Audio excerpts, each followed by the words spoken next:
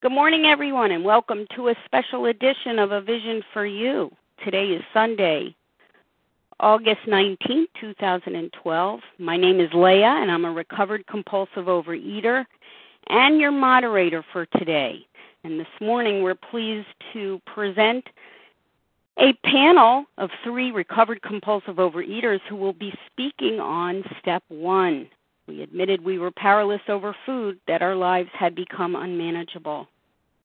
A Vision for You, if you're acquainted with it, is dedicated to the study, discussion, and teaching of the program of recovery contained in the first 164 pages of the Big Book of Alcoholics Anonymous. We focus on the solution. We are solution-oriented. Our objective, goal, and aim is recovery, to be recovered from this seemingly hopeless state of mind and body. However, why do anything about a problem when you believe no problem exists? Everything begins at the first step. Everything begins at the first step. To begin the journey toward abstinence and recovery, we must first acknowledge our problem. We admitted we were powerless over food, that our lives had become unmanageable. Our admission of powerlessness and unmanageability marks the beginning of recovery. This morning, I'm happy to have 3 recovered compulsive overeaters joining us. We will hear from Esther, Greg, and Christy, and in that order. We will also offer you a question and answer period following the presentation, so just keep that in mind. This morning, I welcome first in line Esther. Good morning to you, Esther. Good morning, Leah. Good morning, my fellows. My name is Esther. I am a compulsive overeater from Toronto, Canada. Recovered today by God's grace, kindness, and mercy. So I've been a compulsive eater my entire life since I was a very small child. There wasn't a time in my life where I was not running towards the food or running away from the food. You know, the how, the where, the what, the how much of food and eating, this dominated my thoughts constantly. Finally, in spring of 2007, I came to the rooms of Overeaters Anonymous. And I dabbled in all parts of the program, did lots of things, but I didn't really take the steps seriously. And finally, 2 years ago, I met somebody and described by the Big Book as someone in whom the problem had been solved. And she brought the pages of the Big Book to life for me, and I'm grateful today to be recovered from the obsession to eat compulsively. So, you know, why the emphasis on the Big Book? Well, the Big Book was written to show us precisely how to recover. The Big Book teaches us what our problem is, what the solution to our problem is, what actions we need to implement the solution, and then how to live in the solution from there on. So today I want to tell you a little bit about my experience with Step 1, powerlessness. From the Big Book point of view, the goal of Step 1 is to identify our problem. So there are a couple of chapters which teach us about our problems. And the first of these chapters is the doctor's opinion. And in that chapter, we learn about the first aspect of our disease, and that's that we have an allergy of the body. So there are certain foods which I call binge foods or trigger foods, and I cannot eat these foods because they trigger in me the phenomenon of craving, which basically means that I can't eat them ever in any form because once I ingest them, I experience a certain reaction and I can't stop eating them, and then I'm off to the races. It's binge city for Esther. So I won't go too deeply into this part of the step because we've just dealt with that extensively. We've finished reading the doctor's opinion. We had a comprehensive, abstinence panel last week. But I will say that if the allergy of the body was my only problem, then abstaining would be enough. But there's another part to this step, another more serious part to my disease, and that's in my mind.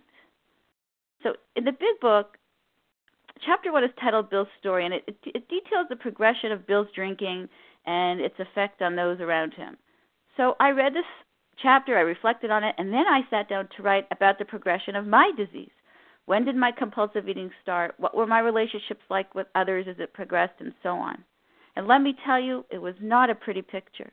It was something like a cross between the Cyclone roller coaster ride and a haunted house. It was really awful. But I'll describe to you what life was like in those days. First of all, I could not control the amounts of food I ate. I tried regular diets. I tried abstaining from carbs. I tried eating only at night, dieting during the week, and then eating only on the weekend.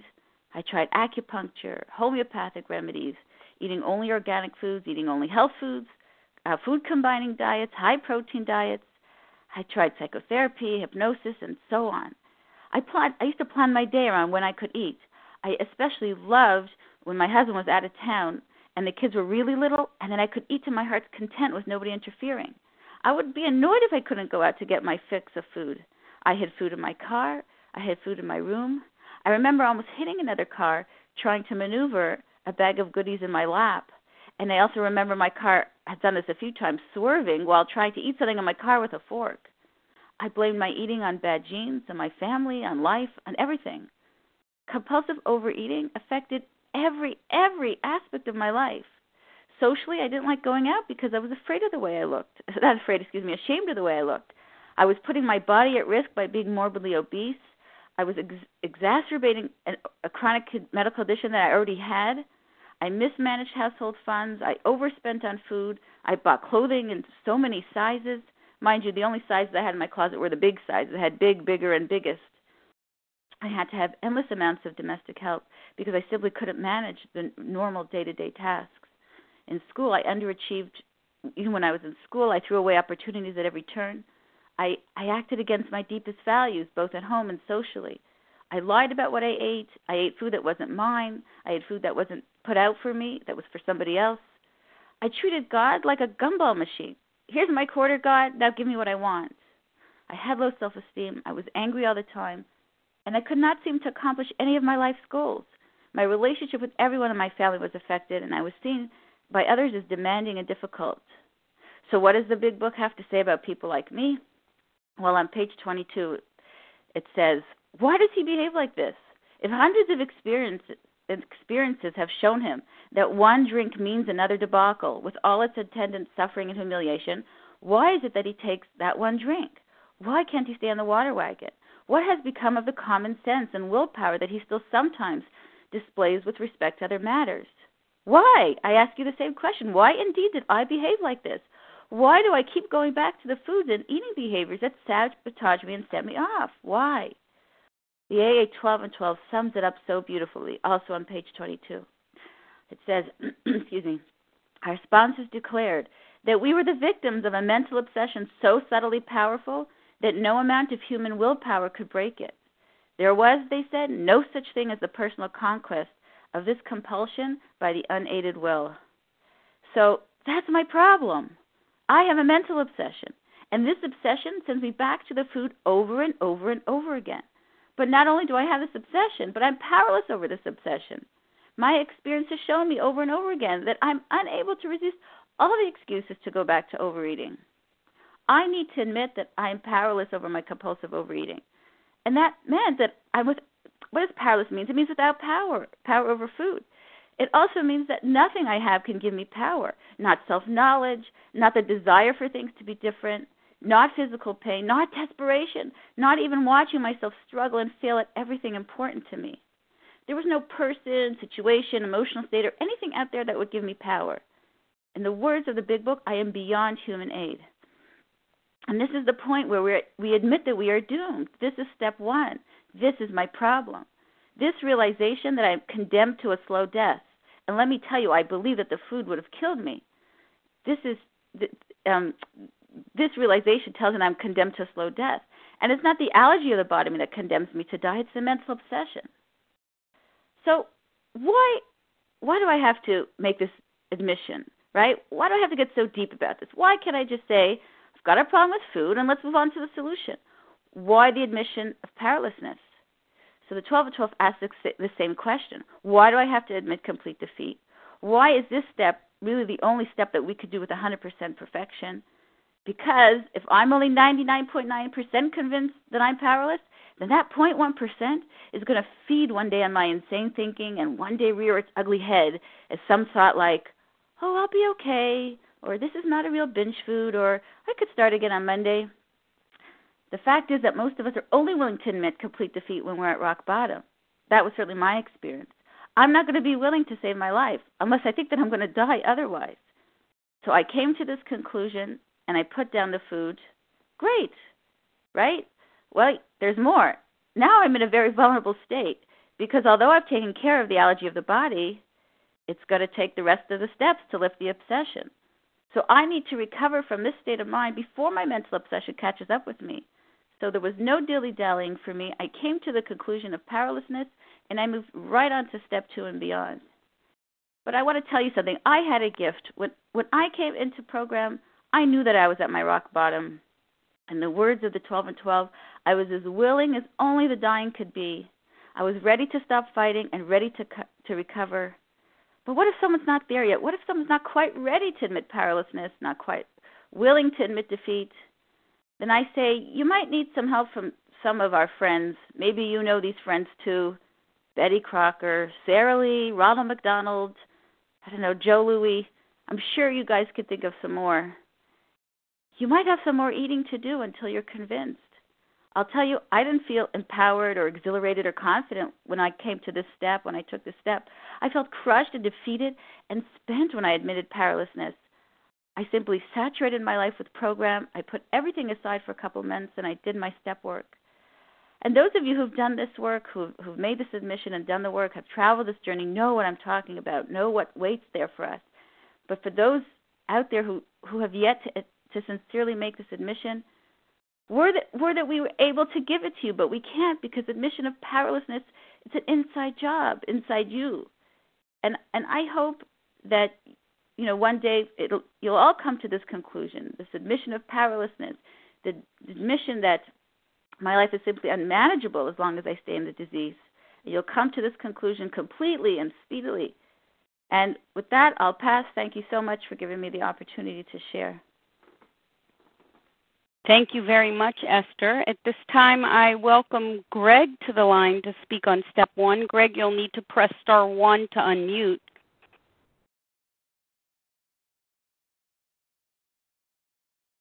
Good morning, Leah. Good morning, everybody. Good morning, Greg. Good morning. I'm Greg, compulsive overeater. I just want to kind of give my background a bit. I've been abstinent since November 7th, 2002, with 105-pound weight loss, and gratefully that weight has been off for over 9 years.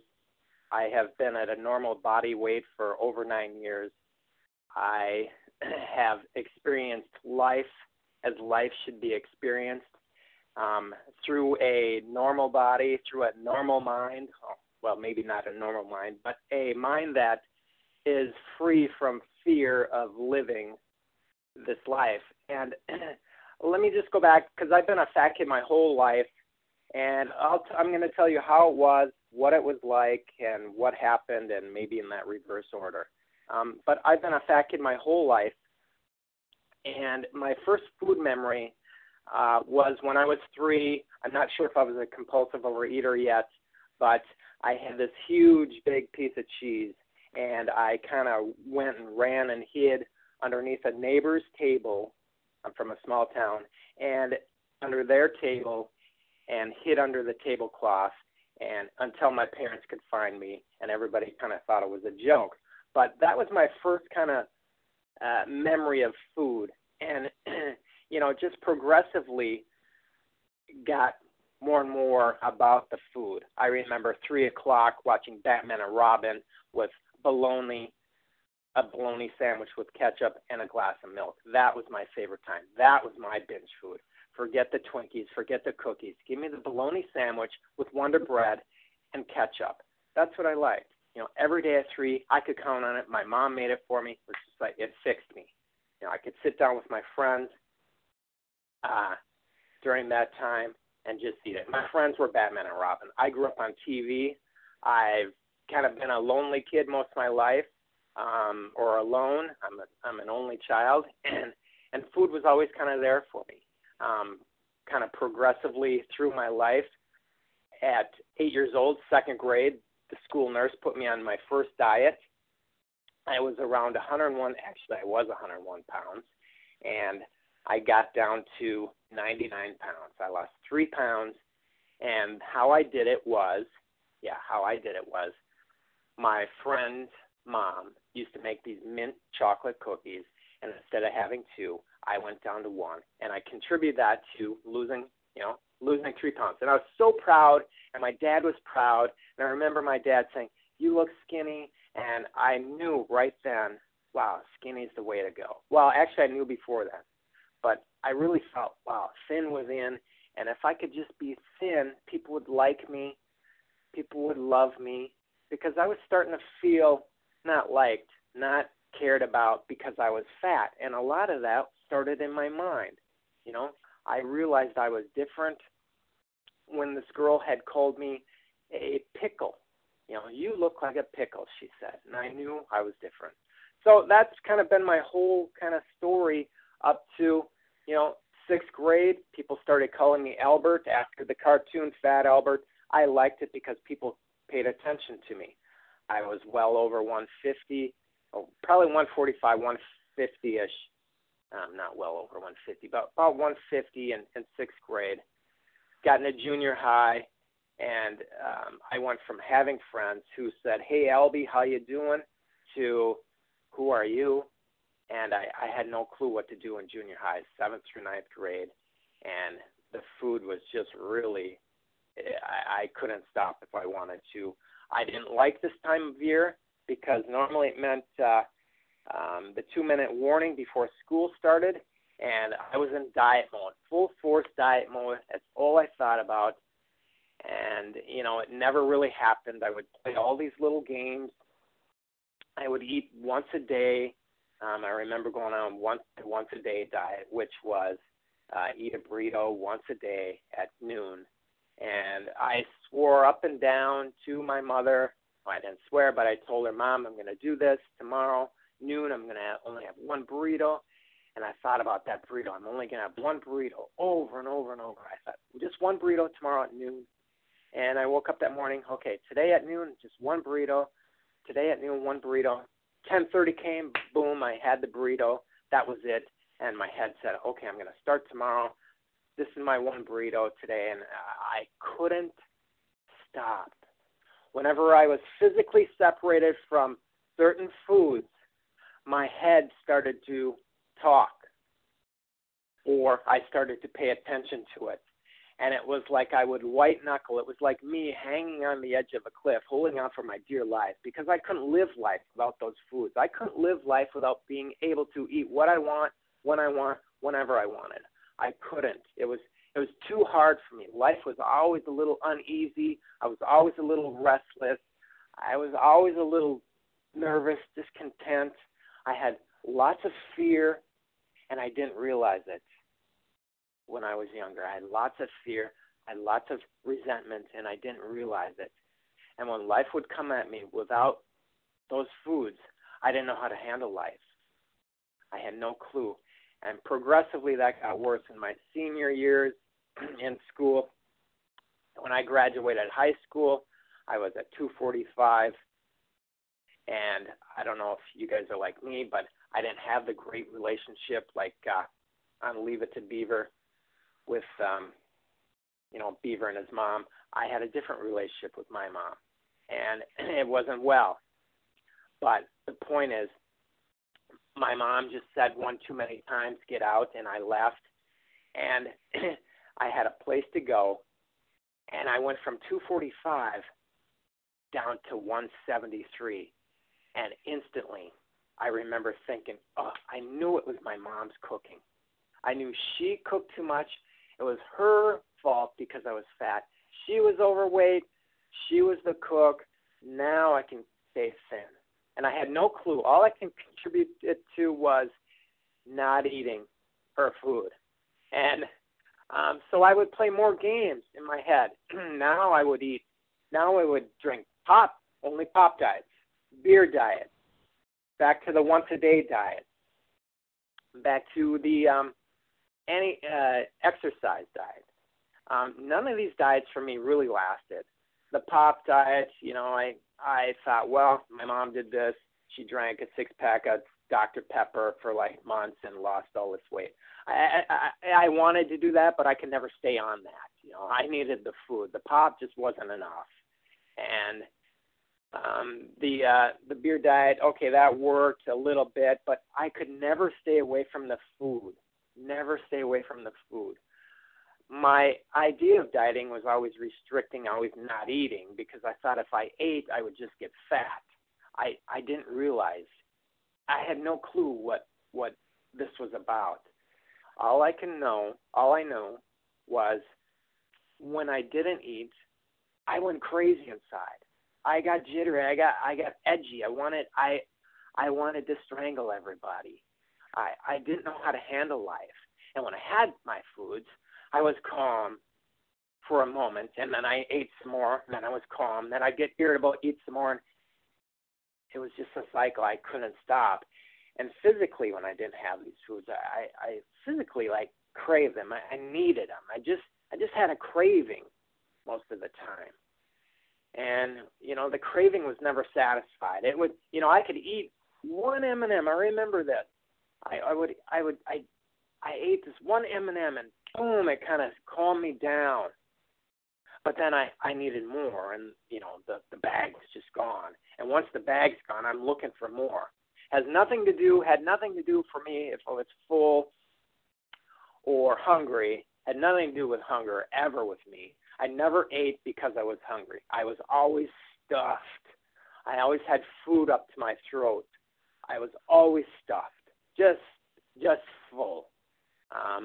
That's how I had to go to bed full. I had to go to bed to where my stomach hurt and ached. And otherwise, I couldn't go to bed. I would actually get up and eat until I had that feeling in my stomach where it was just full. And I'd get up and do the bathroom break in the middle of the night, and that always meant hit the fridge, see what's to eat, get something to eat, go back to bed. I couldn't make it too long without eating. Couldn't make it too long without compulsive overeating. Couldn't make it too long without that type of thing going on. And, I've cleaned out fridges. I've heard it all.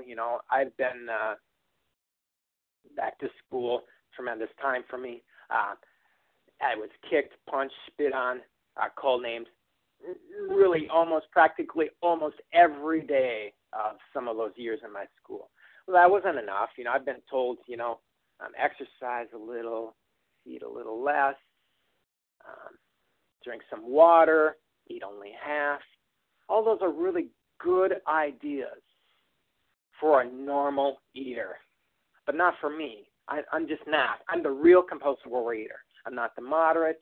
I'm not the heavy eater. I'm the real compulsive overeater.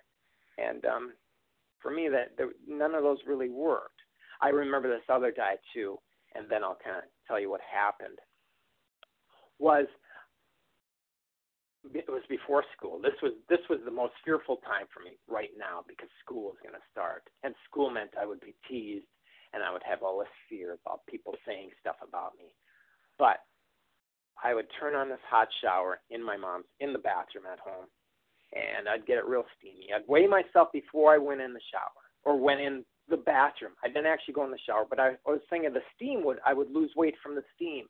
And I weigh myself before, go in there for 20 minutes, time it, and I'd just be sweating, come out, and I'd weigh myself again. I wouldn't lose anything, but I would try this. I would try this kind of stuff, just hoping and praying that this would help. I was desperate. I remember a time when I thought if I could just cut off my fat with a knife, and if I wouldn't bleed and it wouldn't hurt, I would have did it. I had suicidal thoughts at 13, 14 years old. What's the sense? Nobody loves me. Nobody cares. Everybody's beating on me. Nobody gives a crap. And so food was always my friend. I always kind of joke, my friends were really Leave It to Beaver and Captain Crunch. Give me the box, the bowl, and the gallon, and the remote, and I'm good to go. Just leave me alone and go away. And quit telling me not to eat. Quit telling me I've had enough. Quit telling me that won't fix me because it will. You just don't know. You don't understand. And I've ate everything just to try to fix that craving in me. Broccoli didn't work. I've ate tons of broccoli. That craving, it just wouldn't go away with the broccoli. X-Lax because it resembled chocolate, and that's the only thing my grandma had at the time. X-Lax. That didn't work. Baker's chocolate. It just didn't work. But I would eat anything that was in the way. Volumes to try to get that craving to go away. Volumes when I didn't have my real trigger foods there. The sugars, the fats, the salts, the heavy stuff, the chips, the big cheeses, and then the candy or the cookies or the bread, that type of thing. I would eat whatever's in the way to try to get rid of that craving. That mental obsession in my head just wouldn't shut up. It just kept talking constantly. And boy, my whole life I desperately wanted to be just like normal Johnny, just like normal Sally, and eat or just be thin. And actually, I remember wanting to be like my friend Brian.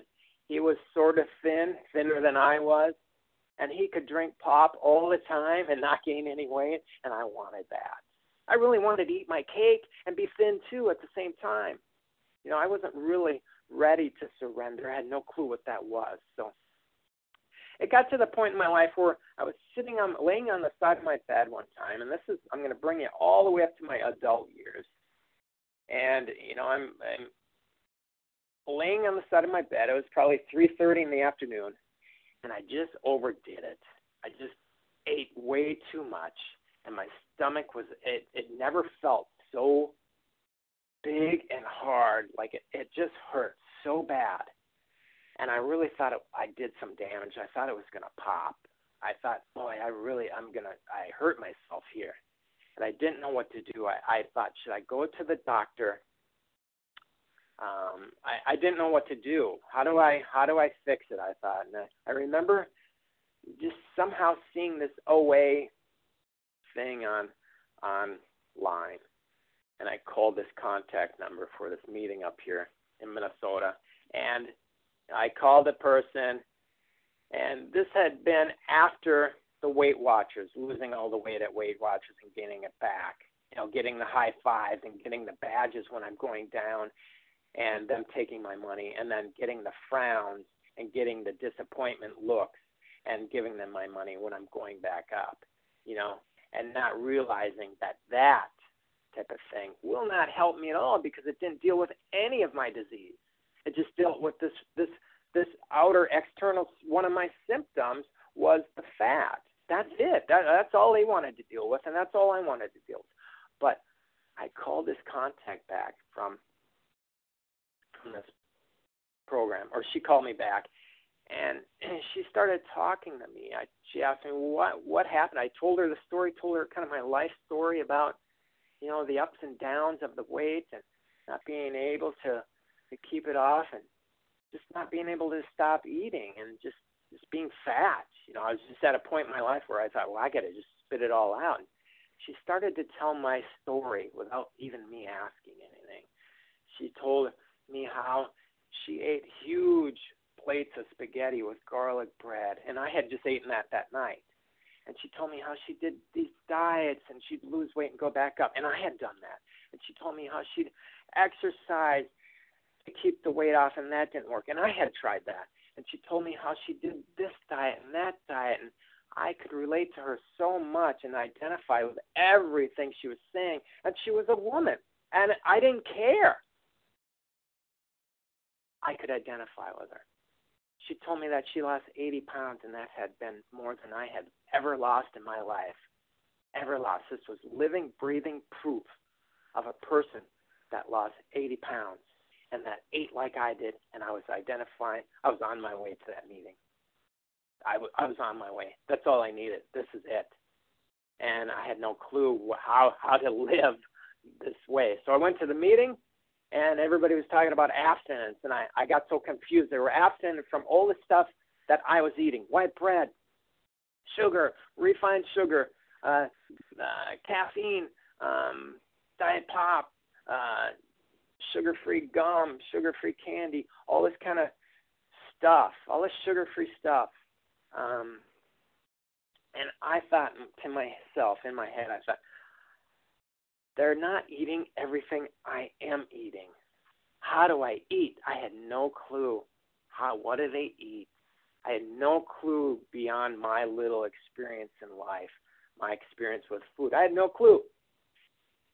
And so I got a phone list. I got some information, and there was, it was a smaller meeting, and I could identify, and I had some hope.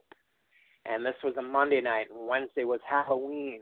And I had a big bowl of Halloween candy that I had to pass out, right? So I must have bought 5, 6 bags. And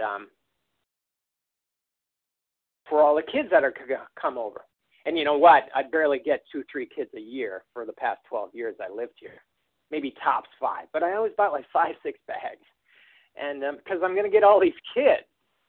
And the biggest kid was always me. So I'd always kind of eat it up. But that Wednesday, I remember reading the literature, the OA literature, and eating the Halloween candy. So I thought, oh yeah, and I would identify. Anyways, that was my last kind of thing with my last big Halloween. I went back to the meeting that Monday, and more people were there, and I was the only guy there, but I didn't care, and I could identify more, and I started reading this literature, and I started listening to some of these speakers and all this, and I started calling people on this list. I wasn't doing anything yet. I was just going to the meeting. I wasn't doing nothing. I was still in the food, going to meetings, suffering. But I was identifying, and that's not enough. It wasn't enough for me to identify. Yeah, these people are in the shipwreck too, just like me, and they're drowning. So what? You know, we're all kind of drowning here. That never helped me. I could identify that one woman, and there was a couple other ones there, but she seemed the less strict. You know, it's kind of, the other ones seemed really strict, and I didn't want that. And so I kept calling this one woman, you know, every other day seemed like for like 3 weeks. And I would call her and complain about, oh, my girlfriend at the time is not good enough. My job is really sucky.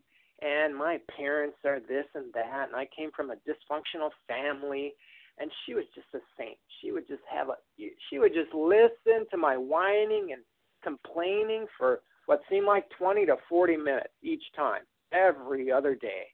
And I was calling her because I was lonely. I was calling her because I didn't know what to do. And I was calling her because I just wanted to talk to somebody and complain about my life drama, how bad my life is. And that's how I lived my life, you know, just complain about everything. But I called her every other day, probably every other day for like that 3-week period. And I did the same thing, and she was just the saint. She would kind of listen and be really helpful and this and that. And then one day she asked me, Greg, am I your sponsor? And that kind of, I had to either say yes or no there. And I got afraid. I remember doing this. Yeah. And that was it. You know, she went from this person that would listen to all my drama and all my complaining and whining to, okay, here's what we got to do. She stopped listening to all that crap. She quit listening to all that complaining, all of it, instantly. She instantly said, okay, here's what we got to do. You got to make a trigger food list. We got to get you a food plan. Here's a question. I want you to read this in the big book, and then here's a question to write on. And instantly I felt, oh, she's so controlling. I got to tell her she's controlling. You know, at this point in my life, I'd been to 10 years of therapy each week, going to therapy each week because I got a lot of problems. You know, my parents are really bad and life really sucks. And, you know, I know what controlling behavior is, and she's being it. And I was going to tell her that the next day. So after she fought me on every food, you know, or I fought her on every food, and I didn't want to eat breakfast. She wanted me to eat breakfast. I thought to myself, I'm going to gain weight if I eat breakfast. I can't eat breakfast. She said, you got to eat breakfast next. I said, okay. I listened. Okay. And lunch and then dinner. So I ate 3 times a day, 3 meals a day, nothing in between, one day at a time. And she said, write your trigger foods. We went through trigger foods. And there wasn't, I didn't have very many trigger foods. I said, I only have 7. She goes, well, that's a lot. 7 trigger foods? Let's read them. What are they? Read them off, typical candy bars, this, that, and the other thing. And everything I was eating had the same ingredients. Sugar in many forms of sugar. I thought there was only one type of sugar when it said sugar. And I thought when it said sugar-free on the front, it was actually sugar-free. But it's not.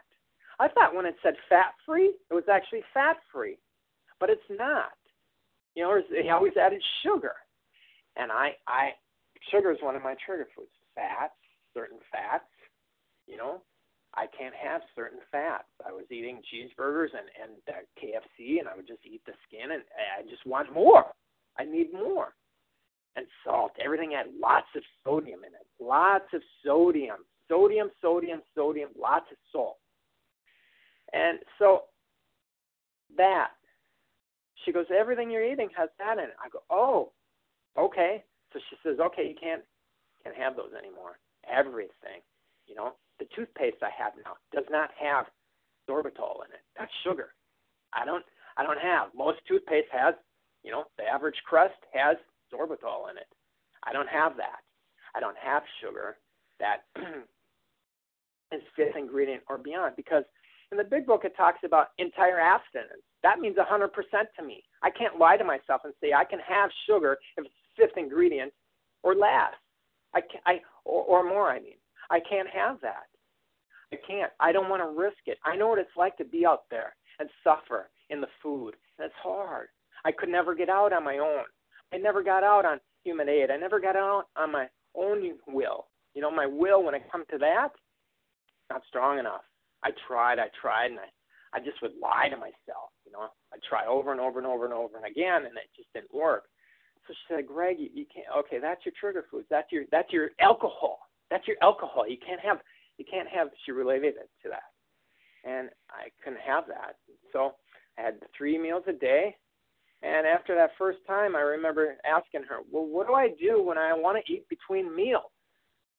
Legitimate question for a guy like me, eating every 10 minutes, 20 minutes, you know, eating whatever I want, whenever I want, with whoever I want. I didn't care what it cost because I always had money. If I didn't have the money, I'd just steal it. So she goes, well, Greg, she told me 2 things I didn't want to hear. She said, Greg, pray for the willingness to be abstinent. And so I okay. Didn't make sense to me at all. The next day came around, ate breakfast, boom, 6 o'clock, went well. 10:30 came around, I'm thinking, when's lunch? I got afraid. I said that prayer because that to me was a food thought. When's lunch? I got afraid. So I said, pray for the willingness. And that wasn't like what she told me to say, but it was enough to buy me time, enough grace until noon. And that I kept saying, I said that in the Serenity Prayer, and I did her little work. You know, I read in the big book and wrote some stuff, and I just prayed. I had to really get on it. And I was really afraid that I was going to go back. I was afraid. And surprisingly enough, that day went a lot. It was my first ever day in my whole life that I had ever been free of my trigger foods and actually weighed and measured a whole day out. I'd never did that in my life. Up to that point, I'd never really made my food, shopped for it, or any of that type of stuff. I usually went to fast food restaurants and takeout or delivery, or somebody made it for me, my motto was always buy, you fly. And at that point, I was kind of doing for myself what I could never do. And with a lot of God's help, it was practically all God's help. I had to call her at 9:05 every night, and I was past my bedtime, but I did it. And I remember calling her that first night. She goes, "How'd it go?" I was surprised. I said, "Well, it went well, went good. I did it." I remember saying, "I did it." I had no clue. "I did it," I said. And I was so surprised that I actually went a whole day. And I kept doing that kind of same thing over and over. Had this food plan, had a question. She had all these questions, and I would write, and I would talk to her, and I started to kind of work the steps. And after a bit, I had to get a different sponsor. Her head just wasn't in the game anymore. She went back out there, and that happens. And that's why I really learned that picking a sponsor is key, but I have to have a higher power that's a lot stronger than my sponsor. I got a different sponsor, And at my sixth month, let me go back a little bit for the nutritionist. But my first month, I lost 15 pounds. And I remember thinking that fifth month, because she told me not to, my first month, excuse me. She told me not to, that first sponsor told me not to weigh myself. Because I would weigh myself, I'd go in patterns. I'd weigh myself 6-7 times a day or once a day to not weigh myself for like months. And I always played the game. I'd kind of play with the thing and make sure it zeroed out perfectly, take the clothes off, stand on one head, laugh while I get on it. All those kind of games that I played with the scale. I'd weigh myself over and over to make sure it was right. And I would walk to the fridge and back, weigh myself before and weigh myself after to see if I lost any weight. I remember running around the block thinking I would lose a couple pounds. The insanity. So she told me, once a month, that's it. On your date, your abstinent date, that's it. And what I really liked about my sponsor, she made it real clear what abstinence looked like. It was really defined, and it was really contained. And that made sense to me versus, well, I don't know what abstinence is, and you kind of, I needed it really clear what abstinence was. I don't have my trigger foods. I weigh and measure because I'm a volume eater. As I remember, I told you I would eat just whatever it took to get that craving, and my head's not right all the time. So she cleared it up. And so I was weighing once a month. First month, 15 pounds. Second month, I lost 24, and the weight just continued to come off. Fifth month, I went to a nutritionist, and I really realized that I'm an overeater. And it really, because I had to admit, again, I have an eating disorder, and I didn't like that. She had a 4-page history I had to fill out, and she gave me more food to eat and more times a day, and I thought it was insane. I thought this is compulsive eating. I went to the meeting, and somebody said from a HOW meeting up here, Greg, just try this for 1 week. You don't like it, get off. And I tried it, and I did it. I followed that plan. And what really helped me was I never told that first sponsor that she was controlling. I just shut my mouth. I didn't listen to my head. Because I had a head that said, I know more about these steps than you do. I know more about food than you do. I know more about what to eat than you do. And I've been to more meetings than you had. Well, the last one was true. I'd been to more meetings than she had ever been. That didn't matter. What mattered was I didn't listen to my head because my head was not right. My head would tell me stuff in abstinence. Well, maybe you can do what the other people are doing. Somehow they're having a binge and coming back into the meetings and being loved and being accepted, and they're getting back right back on track. Well, I don't want to risk that. My disease is deadly. My disease will kill me. I have no clue where I'll go if I binge. I have no clue. Or I could guess, well, it'll be bad, it'll be worse, this and that and the other thing. But honestly, I have no clue. I'm not the power. I have no clue where this thing would take me. I never knew when I would get off, when the binge would stop. I thought I would. I thought I knew before. Well, I'll just stop after this bite. I'll stop tomorrow. I'll try a new diet tomorrow. I always thought I was in control of this thing. I was never in control, And my head, even in abstinence, I'll look in the mirror now and once in a while think, I'm normal. I feel so normal. I have no clue what normal is, by the way, for an overeater, for an eater. But I would look in the mirror sometimes and think, well, I look like just Billy Bob over there. I look like Joe over in Elk River. I just look like Billy Bob. But I'm not. Inside my head, I'm the overeater. The squirrel cage ain't going anymore upstairs. It's not spinning constantly, thinking about food, thinking about a diet, thinking about the food shows. I don't have an interest in food. I have an interest in life. And, I'm not complaining about everybody and everything anymore. My life changed completely.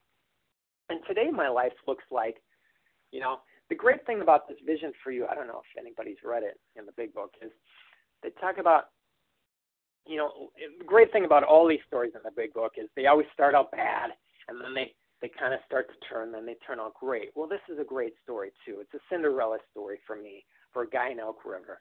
And, one thing I want to say is I've always thought I was sentenced to this fat, to this weight, because my mom was. I thought I would never get out of this thing, ever, ever. And on my own, I couldn't. On my own, I couldn't get out of this thing at all. I tried all those ways, and I only gave you maybe a handful of ways. You know, I have limited time here. I have no clue if I'm over or not on time. But I had no idea of what freedom actually was. You know, I thought it just meant being free of the weight, being free of the fat. I thought it meant just following a food plan, being abstinent on a food plan.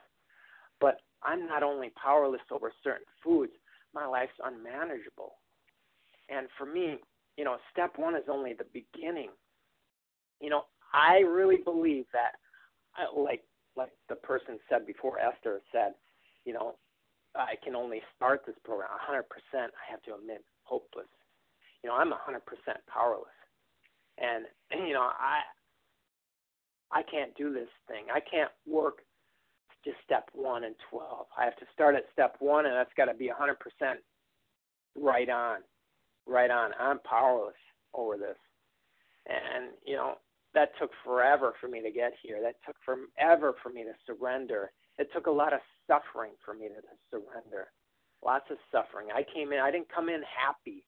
I didn't come in happy. I see people coming in the rooms happy. I wasn't happy. I was miserable. Miserable. But today, my life completely changed. I live life today, and it still gets scary sometimes for me. But the great thing is, you know, with God manages it. When I'm being this actor, when I'm following suit, when I'm just doing what I'm told to do, it goes really well. It goes really well. It goes really well. Sometimes I get in the way, I get in trouble. This program has enabled me to live a life. I have never thought in my day that I would have a life like this. I have a great wife. I have a 3-year-old little boy. I don't wake up in fear every day. I don't live in fear every day. I don't live in resentment every day. I don't live in the food every day. I don't live in the food. That's a miracle to me. The weight is gone. Yeah, my clothes wear out. You know, they wear out now because they say the same ones. They fit. They go out of style. People have to tell me get new ones. That's a gift I've never had. This power that I didn't want. This power that saved my life. I didn't want any of that stuff. This higher power. I didn't want this program. It was full of women. I had issues with women. I had issues with everybody. But I didn't care. For whatever reason, I just shut my mouth and I just listened. And, you know, I needed to do that. I needed to not say what I thought I knew and just do what they were doing. And I started to see, you know, just the change. I have a relationship with my dad that I never had before. I have a relationship with my neighbors. I help people. That type of thing. That's God doing for me what I can never do. That's God. That's not Greg. Greg wants to hurt everybody, you know. But this program really changed my life. And what helped me keep to that power, that loving power that just really keeps me separated from the binge foods and from the trigger foods and from compulsive overeating, you know, is God for me. And the only way I've really, you know, kind of keep that power clean, keep that channel clean is using the method in the big book. I've tried other ways, but I just get so much in myself. I never could get past myself. This method is so fast and clean. And, you know, it's never been easy for me. It's always asked me to do stuff I was afraid of doing or I didn't want to admit. But it was real simple. And the more and more I do it, the easier it gets a little bit. But, you know, it really started for me at that suffering and then the surrender and then admitting that I was powerless. And I just want to say this before I go. You know, I admitted I was powerless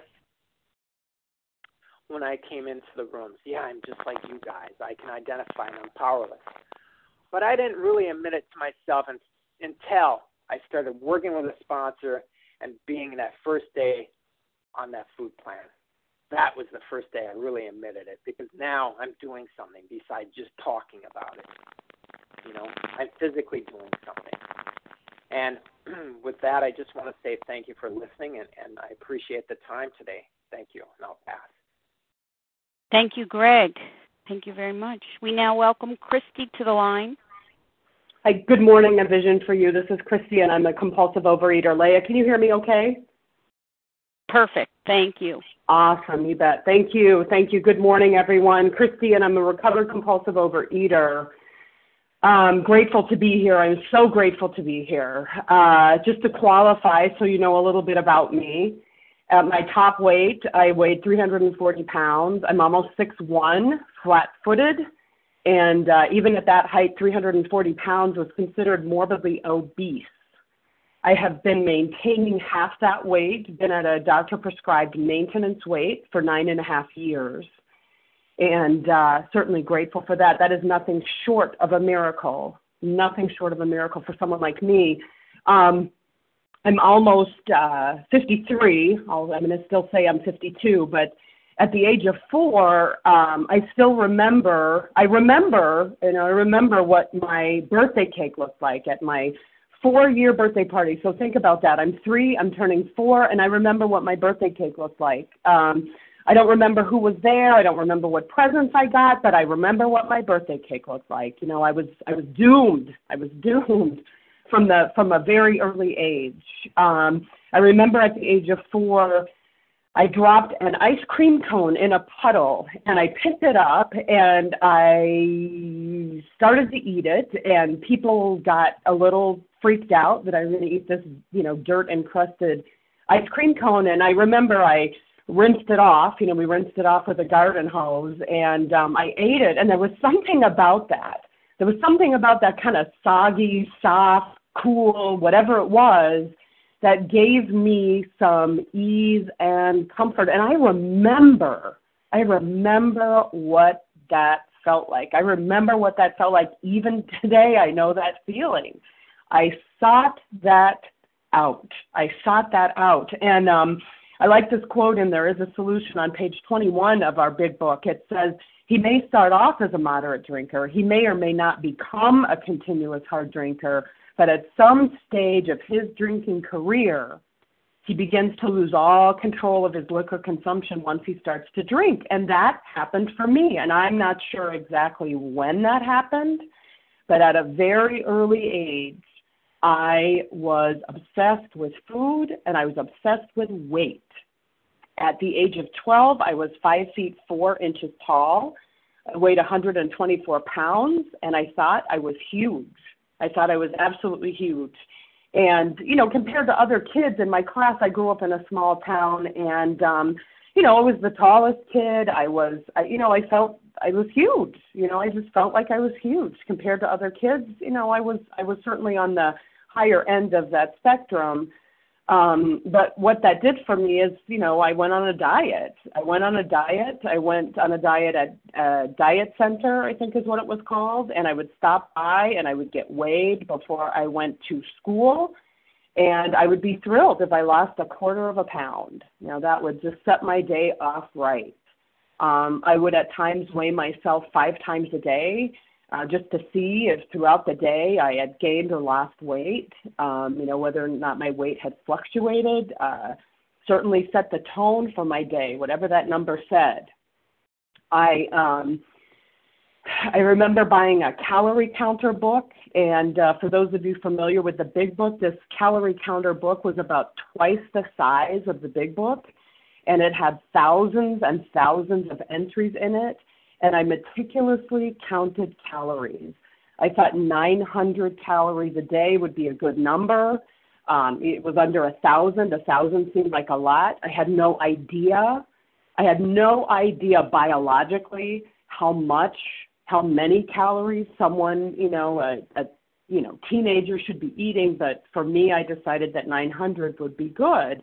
Now, mind you, I wasn't spending time learning algebra or, English or any of those important topics in school. I was spending time meticulously counting calories. And,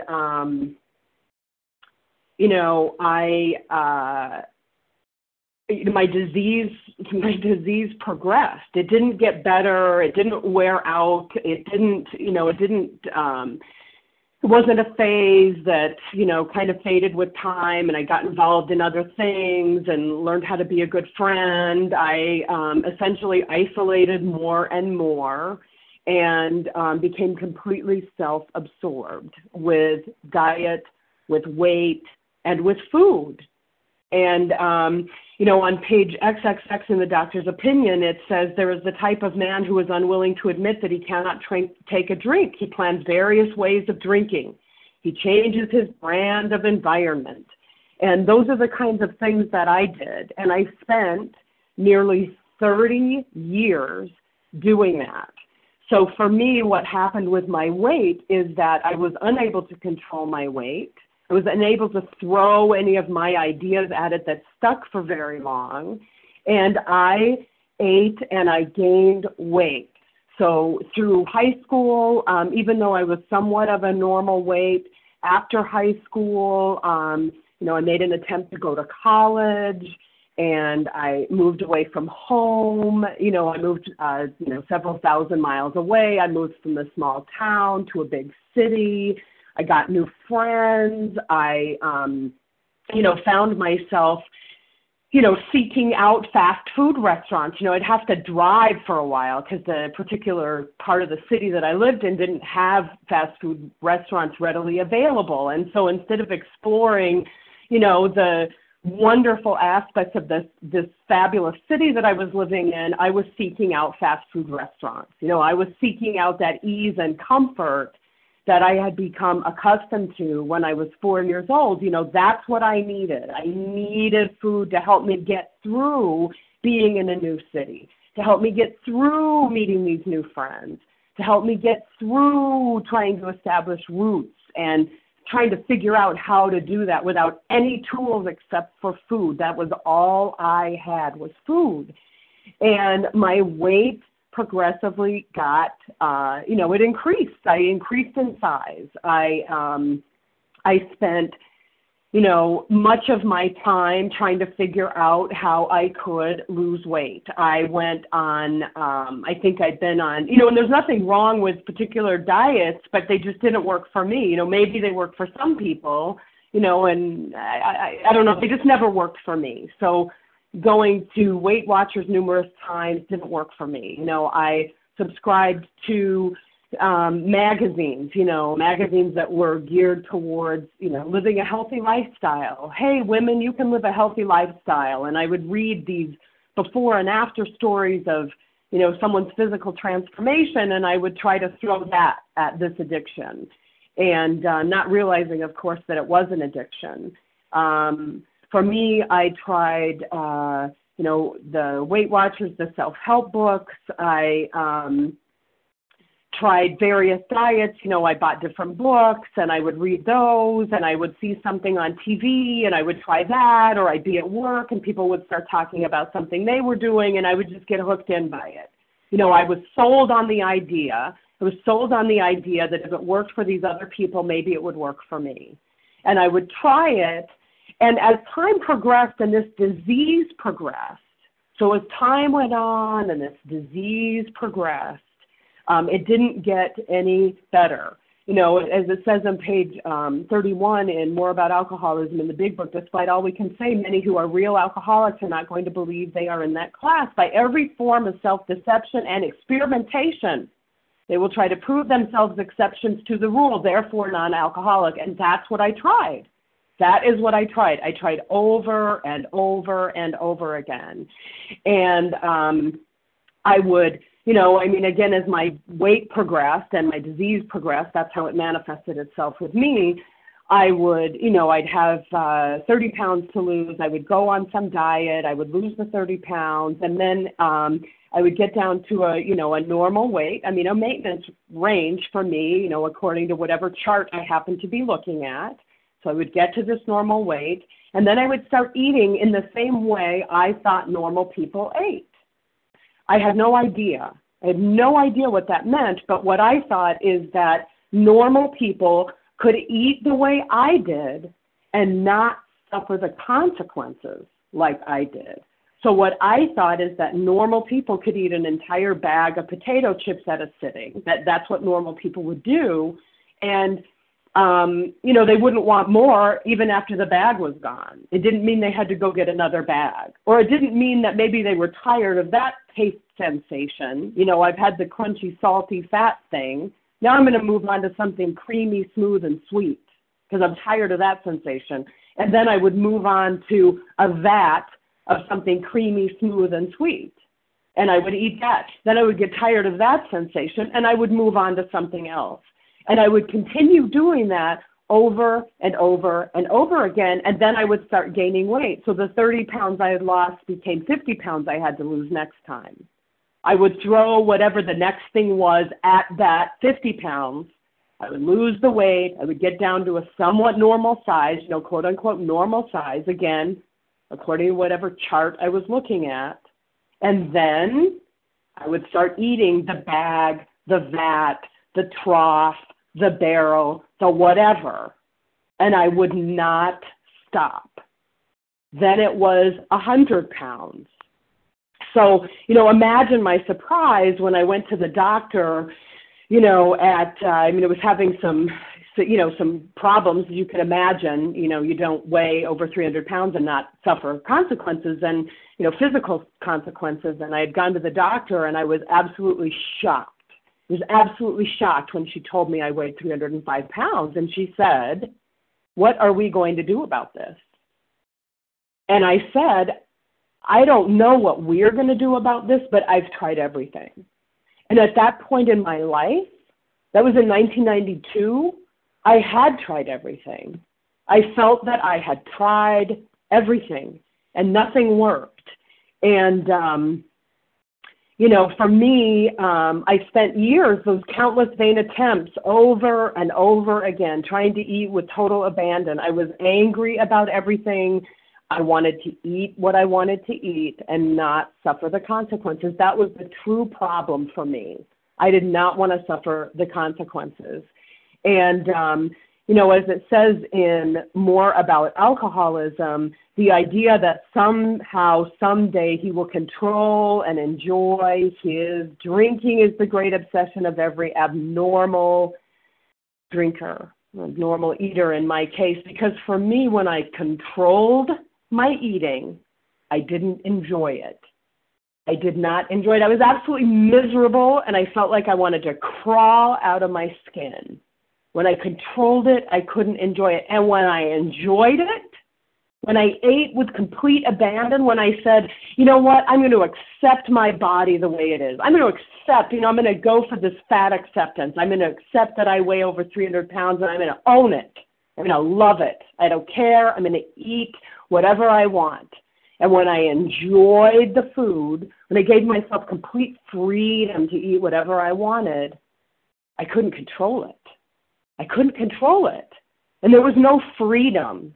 There was no freedom for me in being able to eat whatever I wanted.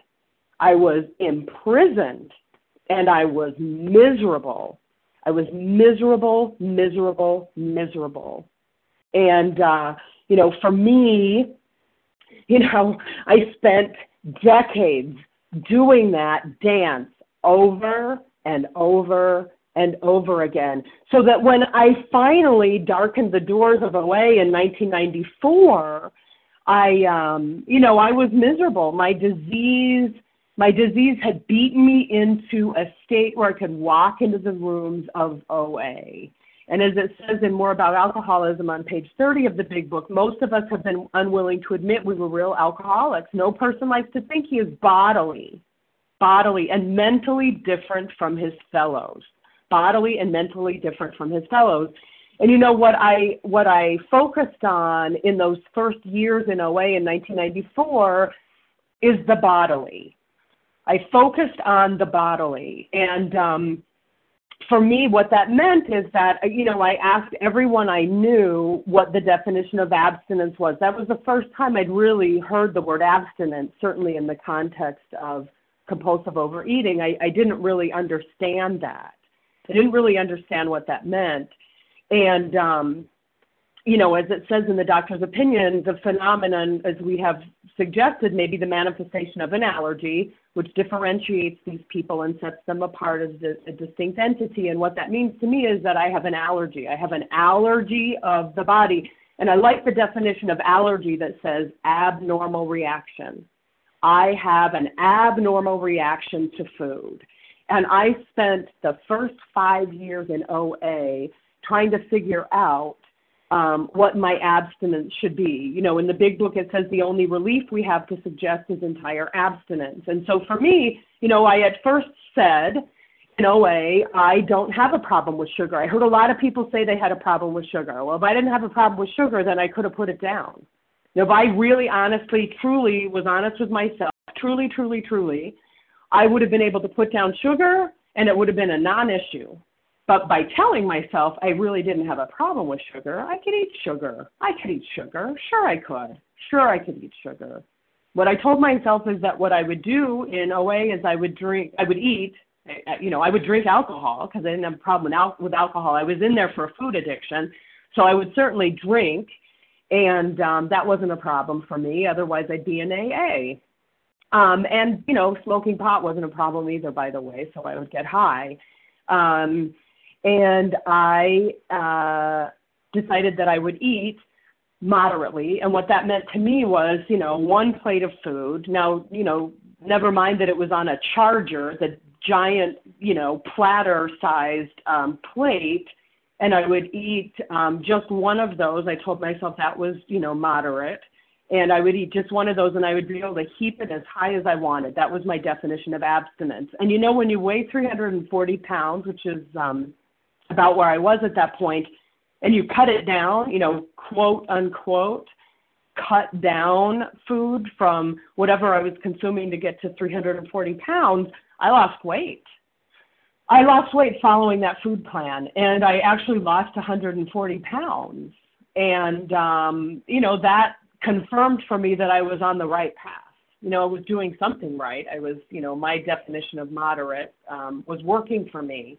And unfortunately, there came a day when I crossed the boundaries that I had set up for myself, when I could not follow the food plan I had put together for Christy. And I overate, beyond that heaping pile of food. And that set in motion the greater aspect of my disease, which is the mental obsession. That is the greater aspect of my disease. And unfortunately, what that meant is that I,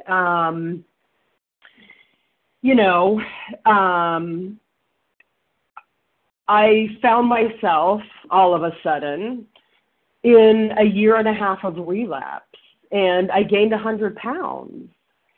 And what happened is that I needed to, first of all, concede to my innermost self that I was a compulsive overeater. That was the first step in recovery for me. And what I was presented with is that I had two things that I needed to contend with my addiction. The first was certainly the allergy of the body, that when I ingested certain foods into my body, when I ingested certain things, and for me, what I discovered was that sugar was a problem for me, fat was a problem for me, flour was a problem for me, and volume was a problem for me. I could sit in front of a huge bag of baby carrots and eat them over and over and over again, like a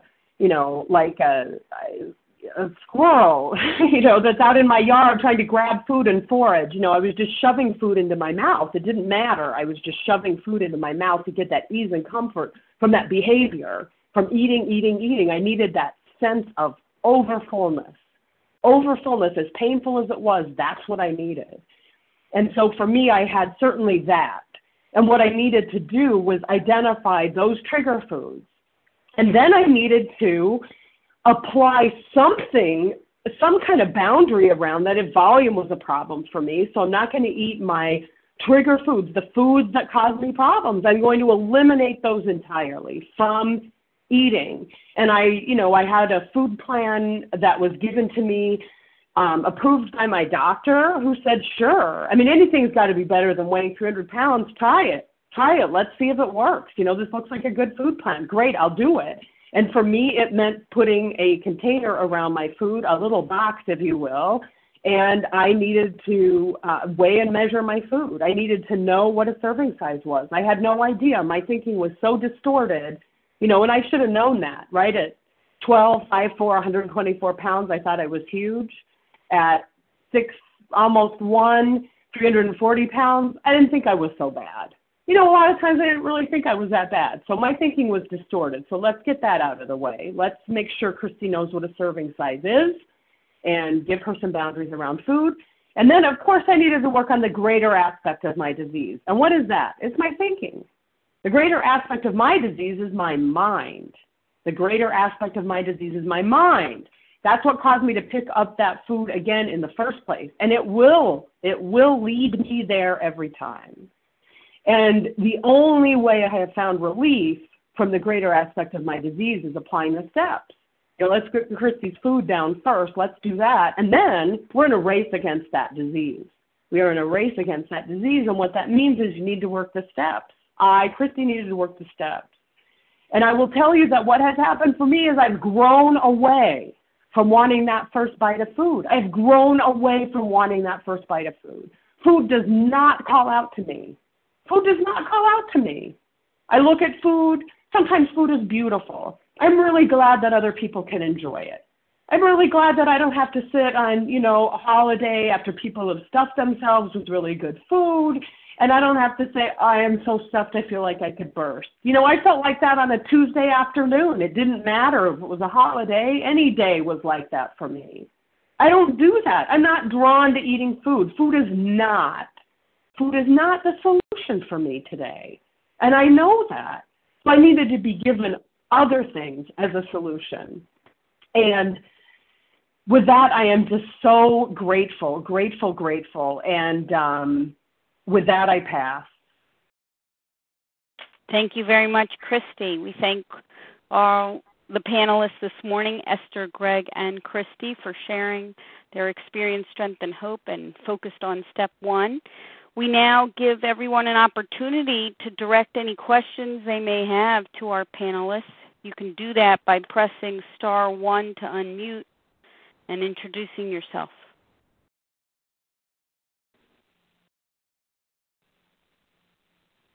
Hi, this is Maggie. I'm a compulsive overeater.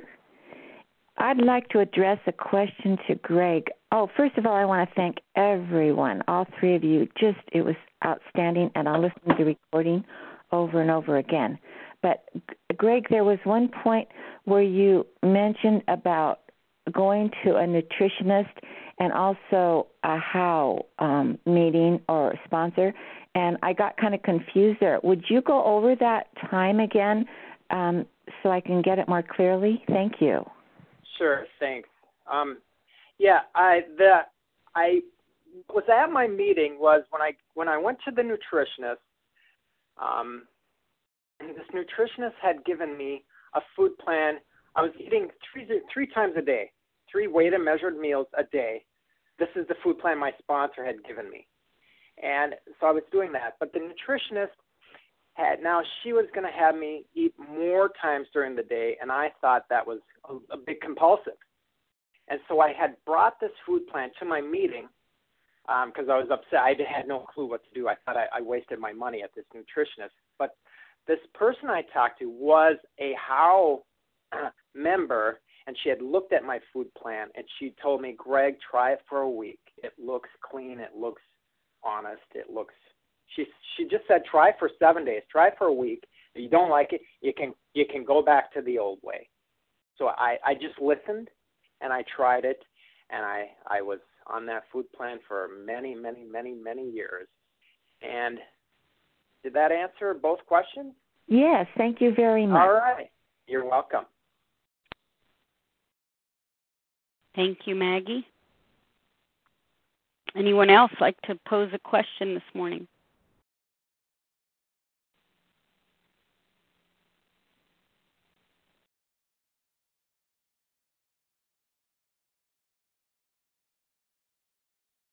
Hi, my name's Nicole. I have a question.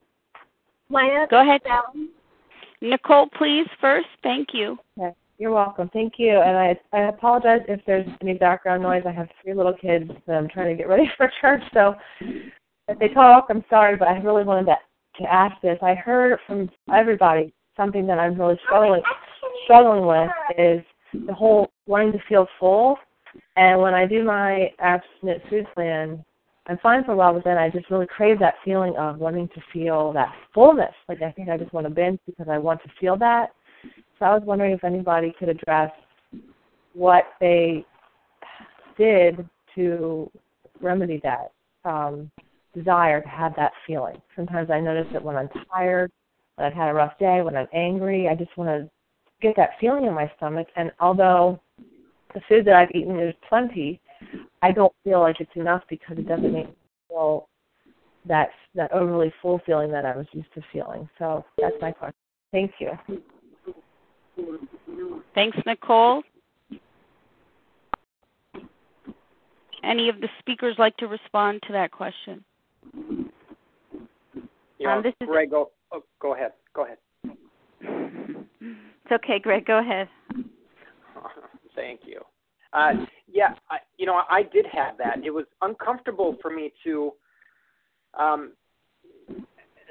had to start living life differently, and I started working the steps. The steps kind of took away because I would still come home from work, still come home from the day, and now what?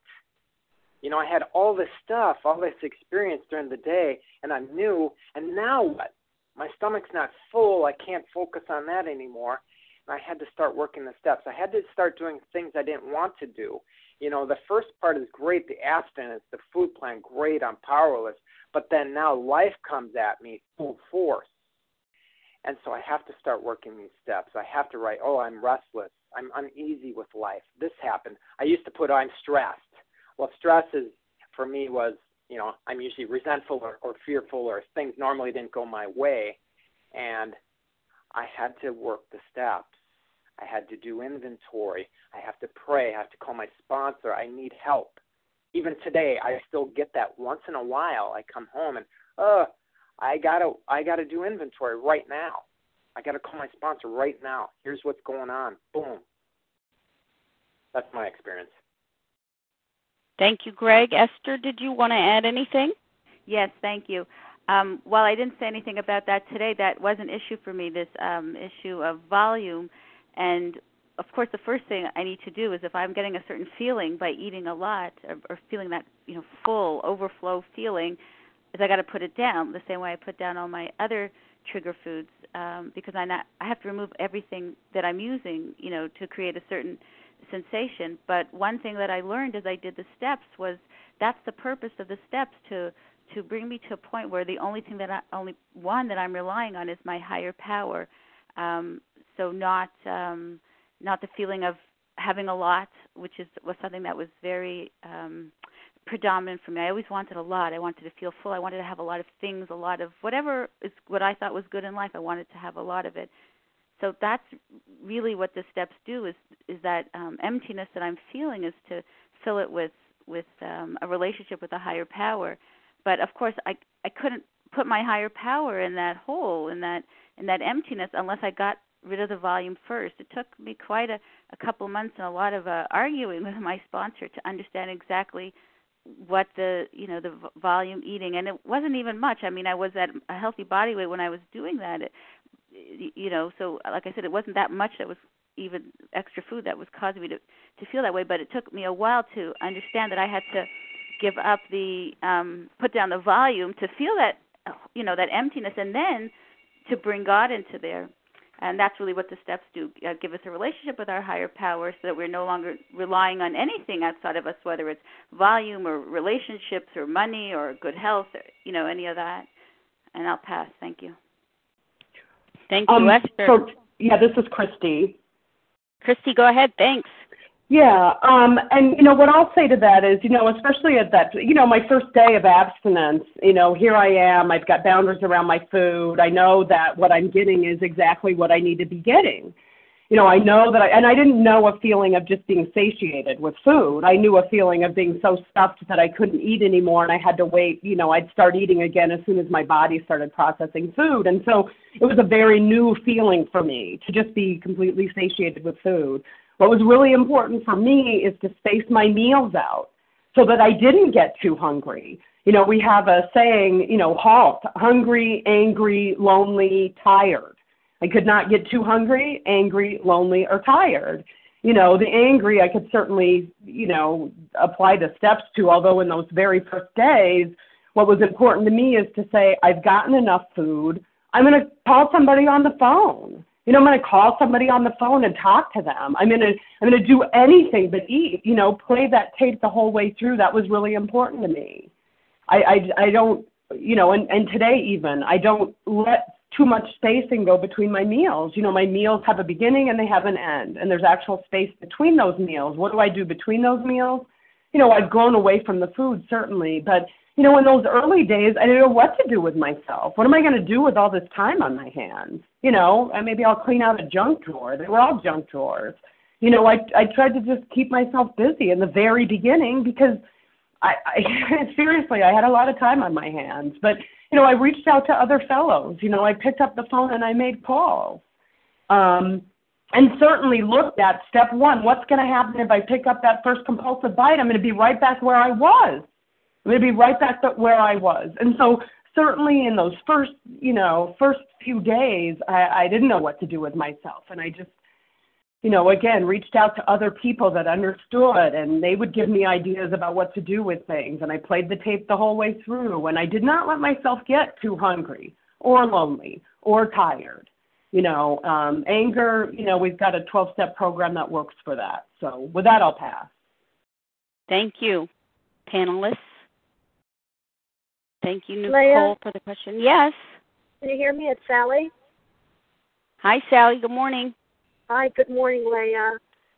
May I ask a question of the panelists? Yes. I have been struggling with the scale problem for the last couple of months. I got a nutritionist about 2 months ago because I had lost 40 pounds in the program, and I had found myself basically shooting myself in the foot every time I'd get on the scale and I'd approach this number, 200. And I would shoot myself in the foot and start sloppiness with my abstinence and go back up to 210, 211, 213. And finally, thank God, got a sponsor and basically confessed, these are problems I'm having. I was playing a lot of games, but the scale was a huge corner of the game board. Let me put it that way. It was just a game board. And I finally started to get rid of some very important pieces to my bag of tricks that were very deeply rooted in who I am as far as manipulating with the food. I used to use Lasix, a water remover, which I shouldn't have even had. It was somebody else's Lasix that I got my hands on, and I would use that every time I was going to get weighed on the scale so I could get this weight as low as possible. I mean, I played severe games to the point of I literally would pray after I took the Lasix, please God, don't let me have a heart attack, because I just probably deleted all my potassium. I was so panicked. So long story short, I finally confessed to my sponsor that this was happening, and I have a nutritionist that I go to every 2 weeks who wants me to get weighed so that I can see how I'm doing and see that it's working, that doing a food plan, that exercising moderately will work, that I don't have to fast 40 days and do all the crazy stuff that I did to get the weight off. But what happened was after I convinced my sponsor once again to let me go to the nutritionist, only the nutritionist, gave away my scale, gave my Lasix away, gave away all the tricks for that part of my game board, I went to my nutritionist, lost 3.5 pounds in 2 weeks, which should have been enough, but instead it still was, I went crazy. And I didn't want to tell my sponsor for 4 or 5 days how crazy my thinking was. I was still being abstinent, but I was in my heart freaking out that I didn't lose 18 pounds in 2 weeks. Finally, I told my sponsor, okay, I can't do this anymore. So here I am. I have to do something. I paid for a nutritionist to take care of me for 4 months, and that's not a big deal. I don't even care about the money. What I really care about is, what do you do with the scale? I know that there are people who say, I never get on the scale again. I get on the scale backwards. I don't want to know what the number is. Okay, I've heard all this. Excuse me, why don't we, in the interest of time, allow the speakers to respond to that regarding the scale, right? Your question is regarding the scale and sounds like boundaries around that. Is that correct? Exactly. Yes. Okay, so my pleasure, no problem. Speakers, anyone have some experience on that? Thank you. It's Esther. Go ahead, Esther. So something that I heard was something about reaching a magical number. In your case, you said it was 200, and somehow that gave you a license to go ahead and now eat compulsively. The mental obsession is waiting there for us once we put down the food, and it will use every avenue to make its reappearance. So it could be that in your case, reaching a certain weight makes you feel like, I'm not that bad, or maybe I could eat a little bit now, or I could really ease up on things, don't need to go overboard. That could be, the case here. So really the only thing is to, once you put the food down, is to really do the steps as quickly as you can so that you get through the steps before your mental obsession rears its ugly head. But on the question of the scale, if someone's having a problem with the scale, then don't weigh yourself, because I don't know about you, but I certainly needed to lose weight in this program. The Big Book teaches us that once we straighten out spiritually, we will straighten out mentally and physically as well. So I didn't need to worry about what the numbers on the scale said, and I actually don't weigh myself. I have a regular doctor's appointment every 10 weeks for something else, and there they need to weigh me to control certain dosages of medication. So I get on the scale, whatever it is. It doesn't matter to me, because again, I know that if I'm spiritually fit, then my body will be the right where it needs to be, because I won't be eating compulsively or overeating if I'm spiritually fit. It's a good thing to be connected to a healthcare practitioner who could just make sure that things are okay. And if you go to her, I presume you pay her, so that means you can tell her, if you don't mind, I'll get weighed, because, you want to keep your eye on things, but just not to worry too much about what this scale says. Maybe just, know what the scale says periodically every 3-4 months, because you're not in it. It's not about how many pounds you lost, and if you lost enough, if you didn't lose enough. For me, the greater aspect of the disease was in my mind. Even when I was at a healthy body weight, having been absent for a year and a half, I was still telling myself crazy things and doing crazy things with the food at a healthy body weight. So clearly that wasn't my biggest concern at that point, was how, was it 2 pounds this week or 3 pounds this week? And with that, I'll pass. Thanks. Thank you, Esther. This is Christy. Go ahead. Yeah. The first thing I will say is that for me, I don't play games. I don't play games with my weight. I don't play games with my food. I don't compulsively exercise and not tell anybody what I'm doing or not doing. I'm clean with my behavior. And for me, what I did when I came in, I weighed 300 pounds. I weighed myself once a month. I weighed myself once a month on the same day, once a month. Once I got within a maintenance range, and my doctor set that range for me, it was a 5-pound range. I weigh myself today once a week. I weigh myself the same day under the same circumstances. It's in the morning. It's on the same scale. It's once a week. I personally have needed to make adjustments. I've been at maintenance weight for 9.5 years. I've been abstinent since September 9th of 2001, and I've had to make adjustments to my food depending on my activity level. I recently had surgery. I was completely inactive, for several months, so I needed to make adjustments to my food plan. It is, taking care of the physical aspect of my disease, certainly is important. But, for me today, I don't play games. It's just a number on the scale. I do joke about it, am I within my range? Again, need to make adjustments as needed. And that's the way I weigh myself. I don't focus on the physical aspect of my disease. Again, it is, this program addresses the greater aspect of mind, that part of my disease, certainly. But the physical component, for me, I do need to weigh myself once a week, and that is what I do while I'm on maintenance weight. And again, I've been doing that for 9.5 years. And with that, I'll pass. Thank you, Christy. Greg, compulsive overeater. Go ahead, Greg. Thank you.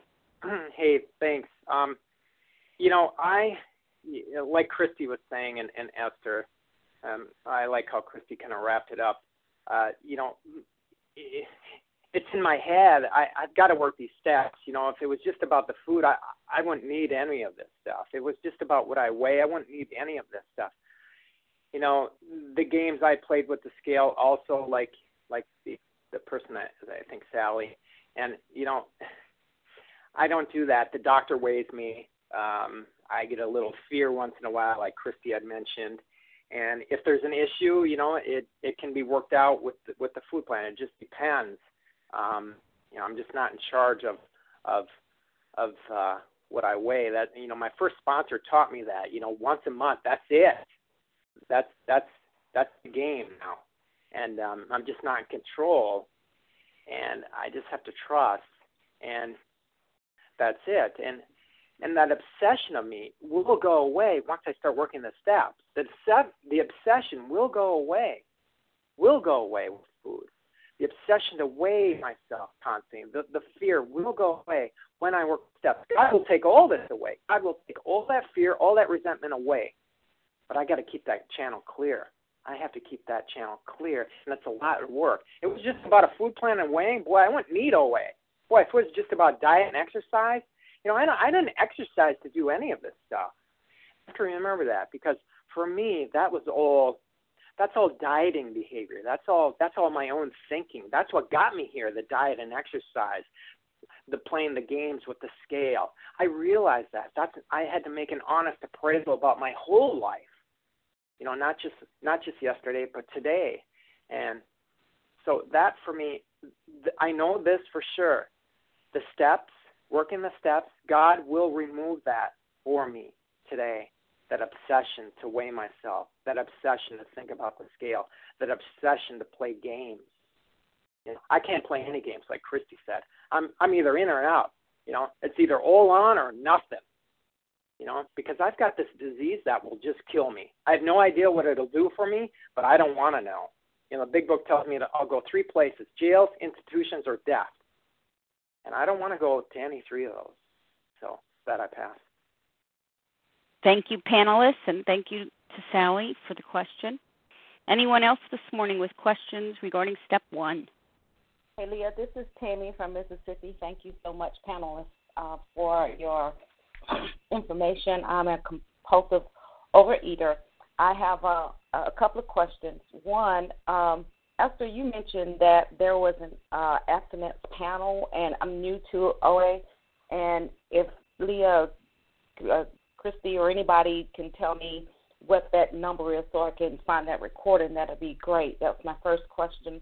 My second question is that you guys kind of constantly mention, and I've been listening to all of the other recordings as well, something about the abstinence versus the obsession of the mind. And especially for Christy, my question is, you mentioned that you were able to, come to OA, lose the weight, and it took you 5 years to find your abstinence.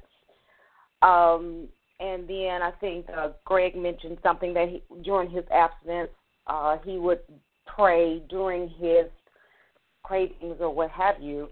But I just kind of wanted to know, the second question is, how did you deal with your obsession of the mind compared to your abstinence plan? And especially, Christy, it took you 5 years to kind of hone in on it. And with that, I pass. Thank you. Thank you. Christy, go ahead. Yeah, sure. And Tammy, let me make sure I'm understanding the question. Are you talking about those 5 years of trying to figure out my abstinence? You lost the weight, and you gained it, and maybe I didn't get the whole picture, but it sounds like for you to fine tune it, because sometimes the exception on the mindset, I can't eat sugar, I can't eat flour, I can't eat whatever, and you lost weight, but it really wasn't. Something happened to trigger that to where you gained it all back, or some of it back, to where that part, to me, I think that's is where I kind of want the elaboration, if you have the time. Sure. Yeah, I mean, I could go on forever, and I won't in the interest of time, but let me paint you a picture, if I could here for just a moment. So what I did is for 5 years, I messed around with it. I did not, I didn't want to give up the food. I sat in the rooms for 5 years, and what I did in OA is say, I'm having a little trouble with the food. And what that meant was that I was eating. I was eating compulsively. Now, I did because I heard people say, that they just ate moderate meals. And so for me, what I did in order to lose 140 pounds is I scaled back to one heaping platter of food at a meal. So I would eat 3 meals a day with nothing in between, but man, I made those meals count. That's what I did. And I mean, I was able to, following that kind of food plan, if you will, I was able to go down from 340 to 200. My maintenance weight is around, 170 pounds. So I was still 30 pounds overweight. And the problem was that I did not apply the steps. I had 2 problems, actually. So the first problem, of course, is the one we talked about, which is to put the food down. I did not put the food down. I followed Christy's plan, and even doing that didn't work so well for me.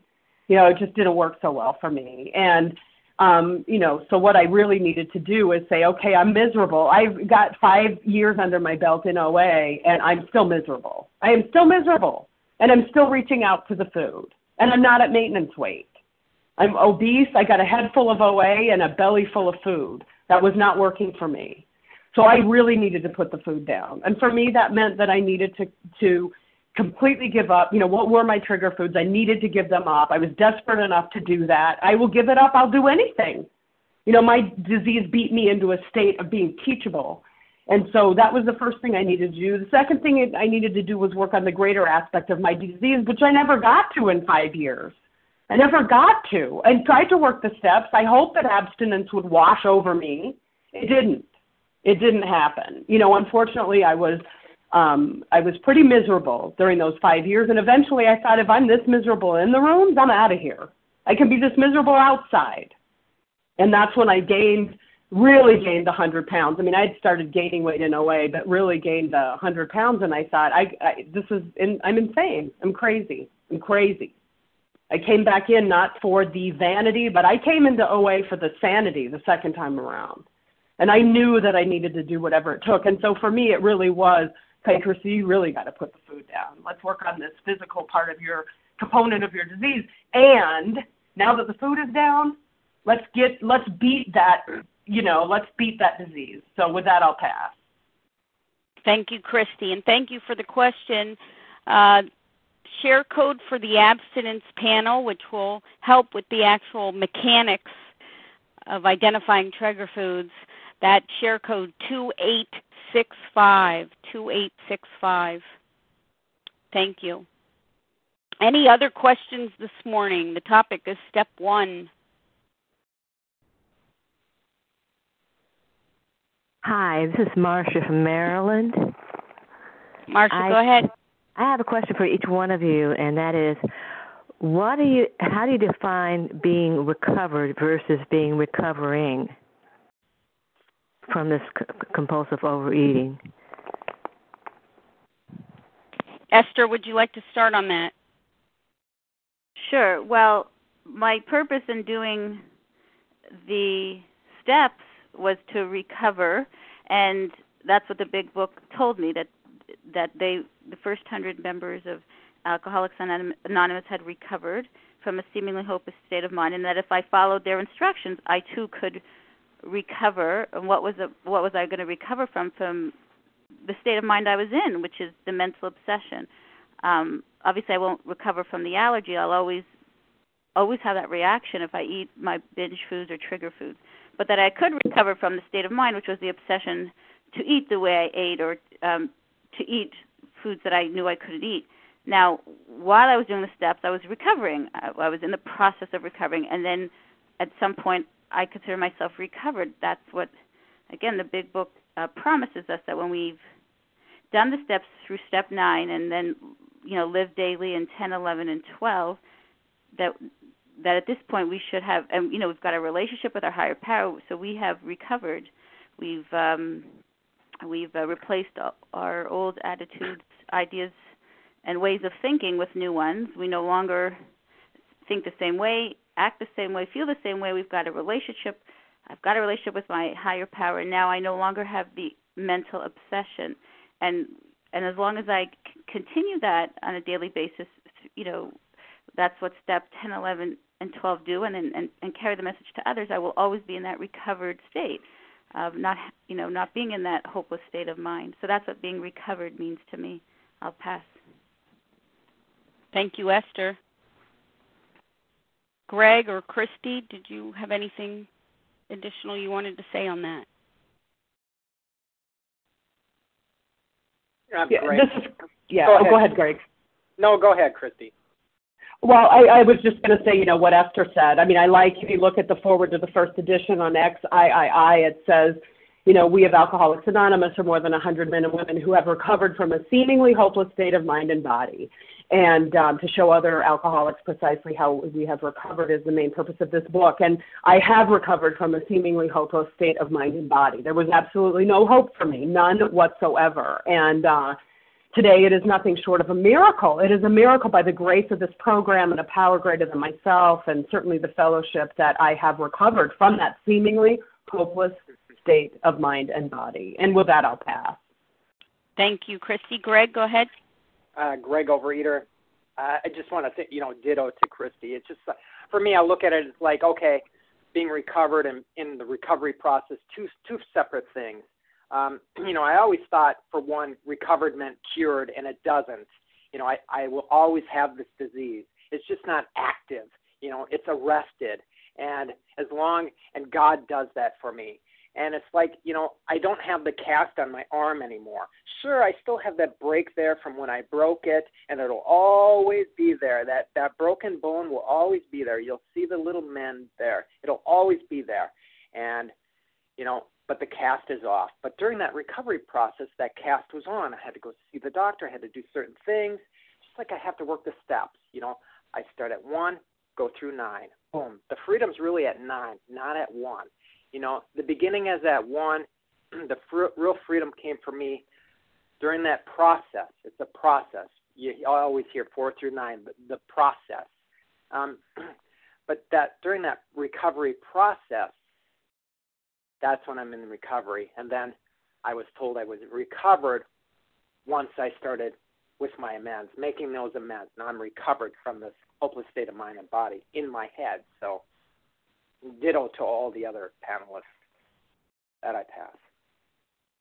Thank you, panelists. I need to make a correction on the share code. The share code for the abstinence panel that was requested, that is 2838. 2838 is the abstinence panel. The number I gave is the share code for today's meeting, 2865. My apologies for confusion on that. Any other questions this morning on step 1, please? Hi, this is Yolanda. I have a question. I hear someone, but you're very faint. You'll need to speak up. Hello, this is Yolanda, compulsive overeater. I have a question. Yolanda, go ahead.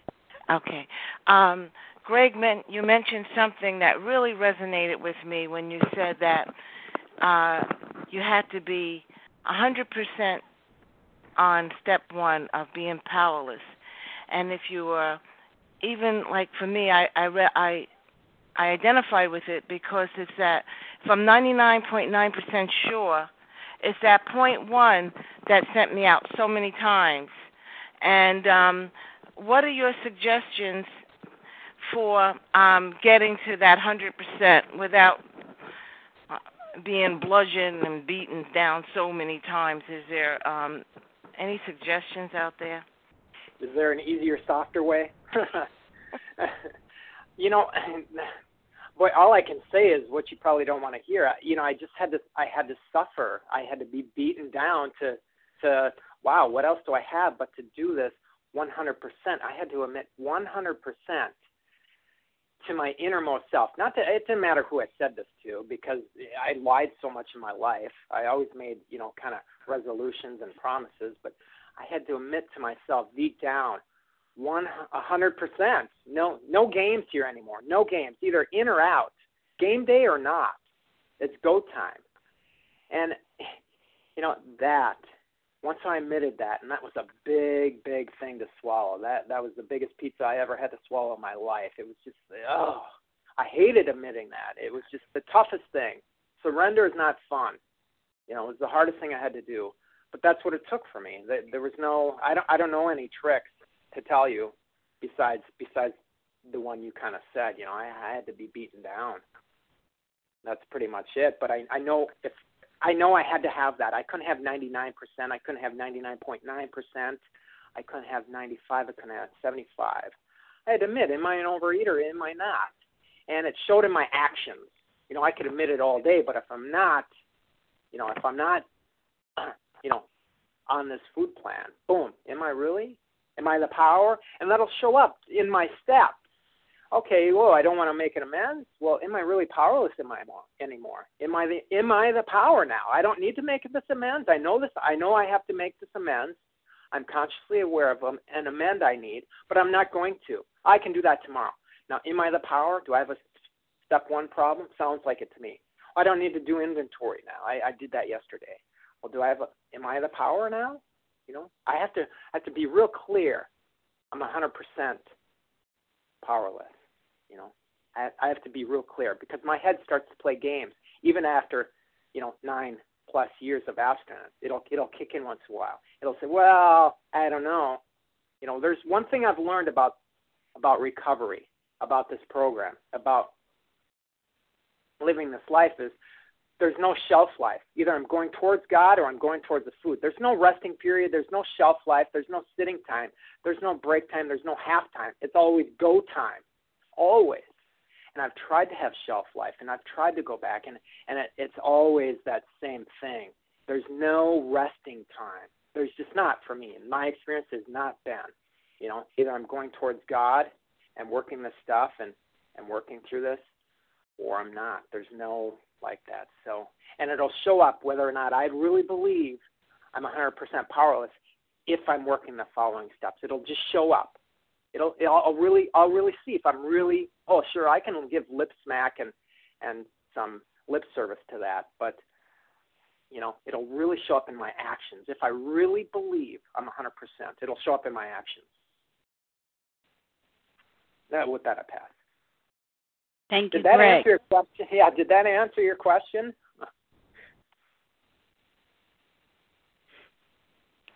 Yes. Hello? Yes. Hi. Yeah, it did, and I just wanted some. I like the way you tied in your maintenance into that powerless, like not skipping a 10-step and all that. Thank you very much. You're welcome. Thank you. Thank you, Greg. Yes, it's true. For people like us, we can only coast downhill. That is true. Any other questions this morning? Step one is the topic. Hi, this is Adrian, compulsive overeater. Go ahead, Adrian. This is off topic. I wanted to know if they started a website for all the share code numbers yet. Adrian, the topic this morning is step one, but to answer that question, it is in the works, and we will certainly update everyone with any new information that we have. Thank you, Adrian. Okay. Any other questions this morning related to step one, please? Hi, I'm Gracie, and I'm a compulsive overeater. Gracie, good morning. Good morning. I have a question. My question is this. Knowing that, you have this obsession of the mind and knowing that you're powerless, how, when do the point come, and I'm asking this question because this happened to me recently, knowing these things, but as soon as life shows up, you have to confront, and fear steps in, and all of those uncomfortable, overwhelming feelings. I found myself going back to a food item that I know that's not good for me. No, I didn't. Thank you, God. I didn't go out and like binge or anything like that. But just the fact of knowing, number one, I'm powerless. Knowing I'm powerless. And yet, when I'm feeling what I'm feeling, I find myself using that to get rid of the feeling. Now, the feeling didn't go away. Still had to confront. The fear was still there, But my question is, how do you handle that? How do you get past that? Gracie, did you want any particular panelists to respond to that question? No, I'm open. I'm open to whoever. Okay, whoever would like to respond to that question, please do so. It's Esther. I just wanted to say something. You said something about, how going through difficult time and picking up a food that's not good for you. So I don't look at my binge foods and trigger foods as foods that are not good for me. Maybe I look at foods that have been sprayed with pesticides or something is not good for me. But my binge foods, my trigger foods, my binge behaviors are deadly for me. And that to me was my admission of powerlessness. I look at this food item, whether it's a bite or a whole bag of it, but even a bite, that if I'm going to eat this, it's going to kill me. It's going to take me to where I was and beyond. It may not kill me on the spot or tomorrow, but that at some point I'm going to die from it. So, if I were going through a difficult time, I don't imagine that I would pick up something that I know is poisonous for me. Now, of course, in order to maintain a certain state of mind, I had to have, done the steps, right, to relieve myself of the obsession, to even have the need to use food, to get me through life. But whatever the gap of time is from when you put the food down till you do the steps, life happens and things could happen. That's where, tools could come in that, it was already mentioned that people saturated themselves with program and phone calls and reading and praying, whatever you need to do to keep yourself absent because you're trying to get through the steps. I mean, for some people, they've got this great pink cloud because they're finally losing weight and feeling better.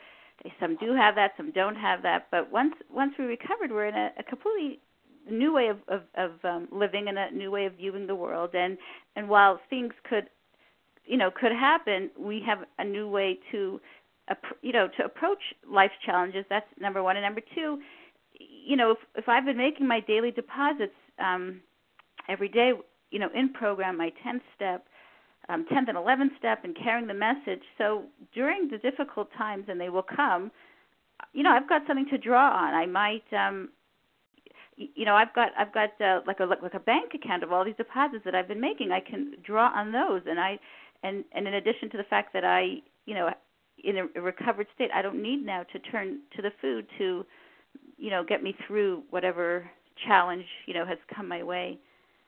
I always say that if someone, I know for me that when I picked up a food or thought it would be fine or this will be okay or I'll start again Monday or, today was a bad day, then it was a clear sign to me that I had not admitted powerlessness over that, particular food. I have spoken to people who, they won't touch the sugar and the flour anymore because they're deathly afraid of that. They know that they'll eat that, they'll be off to the races, that's it, they're going to die. But they're still fooling around with things like volume. Well, clearly they haven't admitted powerlessness over that aspect of their disease because they still believe that one bite they can recover, their own willpower can bring them back from. But that's how I view my, foods that are off my food plan is they're going to kill me. We recoil as if from a hot flame. If you've ever approached a hot flame, the first reaction is, we just jump back because we know what it could do to us.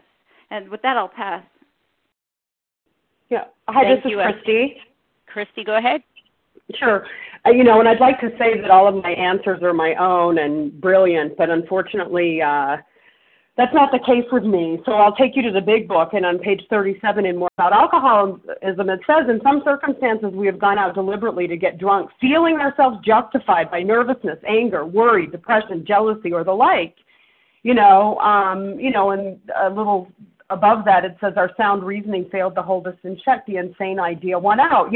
For me, life is uncomfortable. Life is uncomfortable.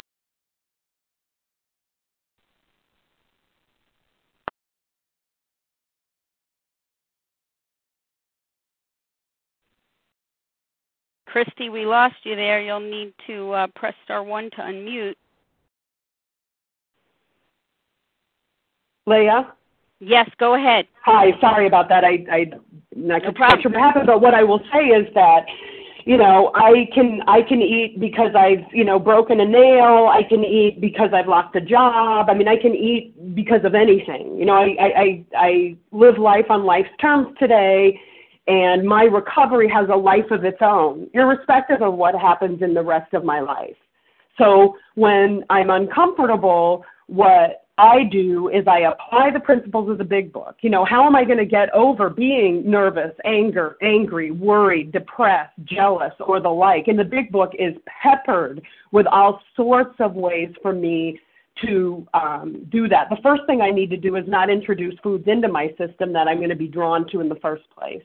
That doesn't mean, again, that I'm not going to, having those foods down, I've got to do something, and that's work on the greater aspect of my disease. So the food does not become a solution for me. Food does not become a solution. Food was not the problem for me. Food was the solution for me. I need to find another way to live. And that's where the steps come in. And with that, I'll pass. Thank you so much, Christy.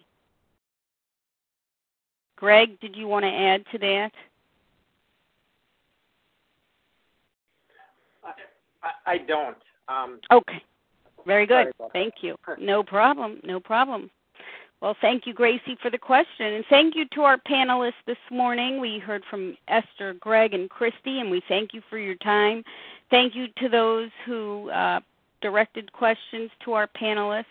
We appreciate all who attended this morning. Again, the topic was Step 1. We admitted we were powerless over food, that our lives had become unmanageable. And this admission of powerlessness and this admission of unmanageability marks the beginning of our recovery. Thank you to the panelists for all your insights this morning. And with that, I pass and wish you all a good day.